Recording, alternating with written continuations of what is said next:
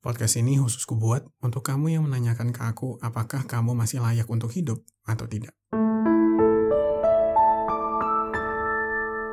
Oke, jadi langsung to the point aja. Ada satu orang yang menanyakan ke aku bahwa saat ini dia sedang punya masalah dan masalahnya itu cukup besar. Aku nggak akan menceritakan masalahnya seperti apa, tetapi in a nutshell, paling gampangnya aku akan membicarakan tentang bahwa masalahnya itu melibatkan uang, melibatkan keluarganya, dan juga melibatkan hidupnya lah.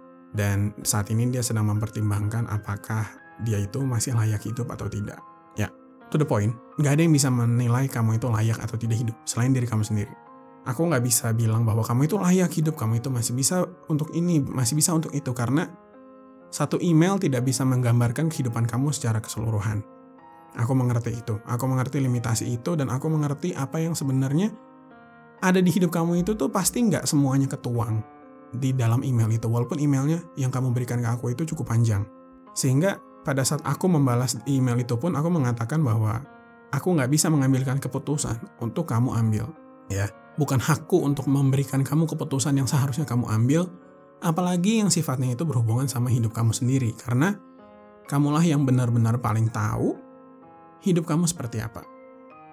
Tetapi, kita semua terjun di dunia ini itu nggak tahu apa-apa, kita belajar untuk tahu apa-apa, dan akhirnya kita memilih untuk fokus di mana.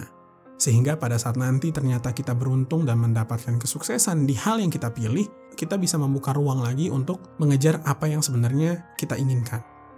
Kita sekolah untuk belajar, kita setelah belajar, kita kerja agar kita bisa mendapatkan uang. Uang kita dapat itu bisa kita gunakan untuk membangun keluarga, membangun karir juga, dan juga untuk menghidupi kehidupan kita. Setelah itu cukup dan masih ada uang sisa, kita bisa mengejar mimpi kita. Rata-rata orang hidup seperti itu, dan there's nothing to be shame of about that.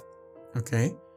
Memang sih aku ngeh gitu loh. Kalau lagi sendiri, kalau lagi banyak masalah pula, nggak ada satupun solusi yang bisa kita lakukan besoknya nih terhadap permasalahan kita. Kadang berat untuk merasakan bahwa ini seharusnya masih bisa diperjuangkan. Dan sebagai orang yang pernah mempertimbangkan apakah sebaiknya aku itu tuh bunuh diri atau tidak, aku tahu rasanya. Seberapa sakitnya, seberapa pahitnya, dan seberapa gelapnya kejijian, terutama terhadap diri sendiri. Mungkin yang kamu rasain adalah orang-orang di sekitar kamu yang kamu udah ceritain bahwa kamu itu punya pikiran untuk bunuh diri, dan mereka semacam tidak begitu care, hanya sekedar janganlah, hidup lu masih banyak, lebih banyak orang yang punya masalah yang lebih besar daripada kamu, dan juga kalau misalnya lu butuh bantuan apa bilang sama gua. Tidak membantu kamu untuk strong, tidak membantu kamu juga untuk bertahan lah paling tidak. Karena memang aku tahu bahwa masalah kamu itu pasti sangat amat rumit dan sulit untuk mengartikulasikan itu semua. Tidak mudah untuk seseorang itu bisa menyampaikan apa yang sebenarnya dia rasakan. Aku tahu betul bahwa sebesar apapun ide yang dimiliki orang terhadap apa yang dialami orang yang ingin bunuh diri, bahasa akan tetap melimitasi. Bagaimana cara kita mengungkapkannya akan membuat persepsi orang berbeda terhadap apa yang sebenarnya udah kita rasain. Ditambah lagi lingkungan kamu yang mendidik kamu seperti apa, yang membangun kamu seperti kamu yang sekarang, itu juga membantu kamu dalam cara kamu tuh menilai satu permasalahan.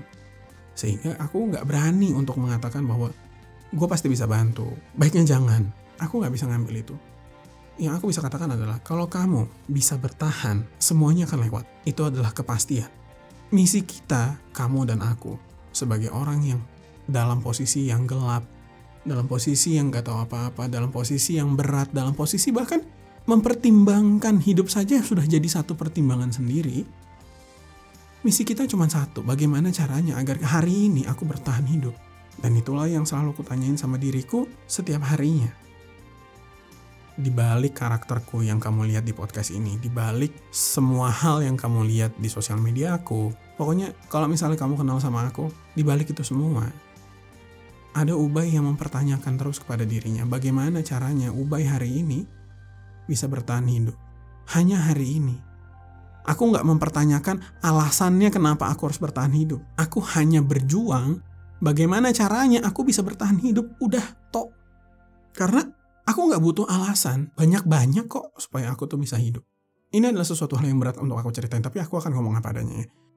Di momen dimana benar-benar kamu itu udah harus memilih apakah kamu mau lanjutin mencabut nyawa kamu sendiri atau kamu mau berhenti dan kamu mau lanjutin hidup, di situ yang akan menjerit. Pertama, tubuh kamu akan gemeteran, kemudian emosi kamu membludak begitu saja.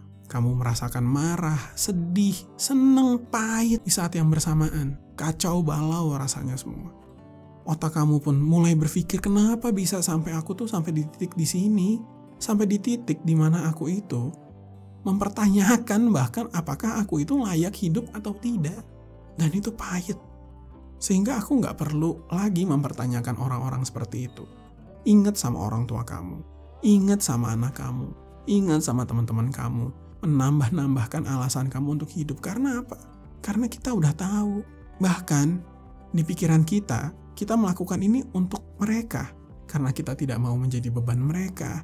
Karena kita tidak mau menjadi yang mempermalukan mereka.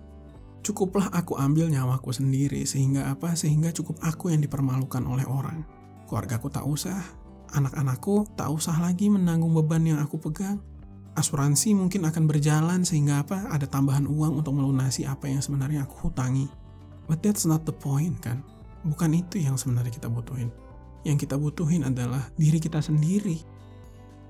Masihkah ingin hidup? Saat kamu bertanya ke aku, itu adalah salah satu ciri bahwa ada sisi kamu yang masih ingin hidup. Hanya kamu belum menemukan orang yang tepat yang bisa memberikan kata-kata yang pas untuk kamu berjuang. Berjuang untuk apa? Hanya untuk bertahan hidup hari ini. Besok gimana? Pikirin besok. Tapi orang harus mikir masa depan. Belum saatnya. Belum saatnya. Iya, jika orang-orang tidak pernah berpikir dan terbesit di kepalanya untuk mencabut nyawanya sendiri, maka silahkan untuk memikirkan masa depan, merencanakan masa depan sejauh apapun, silahkan. Tapi kamu, belum saatnya. Kamu cukup pikirkan hari ini aja. Hari ini aja. Karena hari ini, dan hari ini, dan hari ini, dan hari ini, kamu selamat, akan membuat waktu terus berjalan. Apakah masalah kamu akan selesai? Belum tentu. Tetapi, selama kamu masih bertahan hidup, kemungkinan orang yang pas mengulurkan bantuan kepada kamu, orang yang benar-benar bisa mendorong kamu ke arah yang lebih baik, datang, itu selalu ada. Apakah aku orangnya? Apakah kata-kataku ini bisa memotivasi kamu? Aku nggak tahu. Aku harap iya.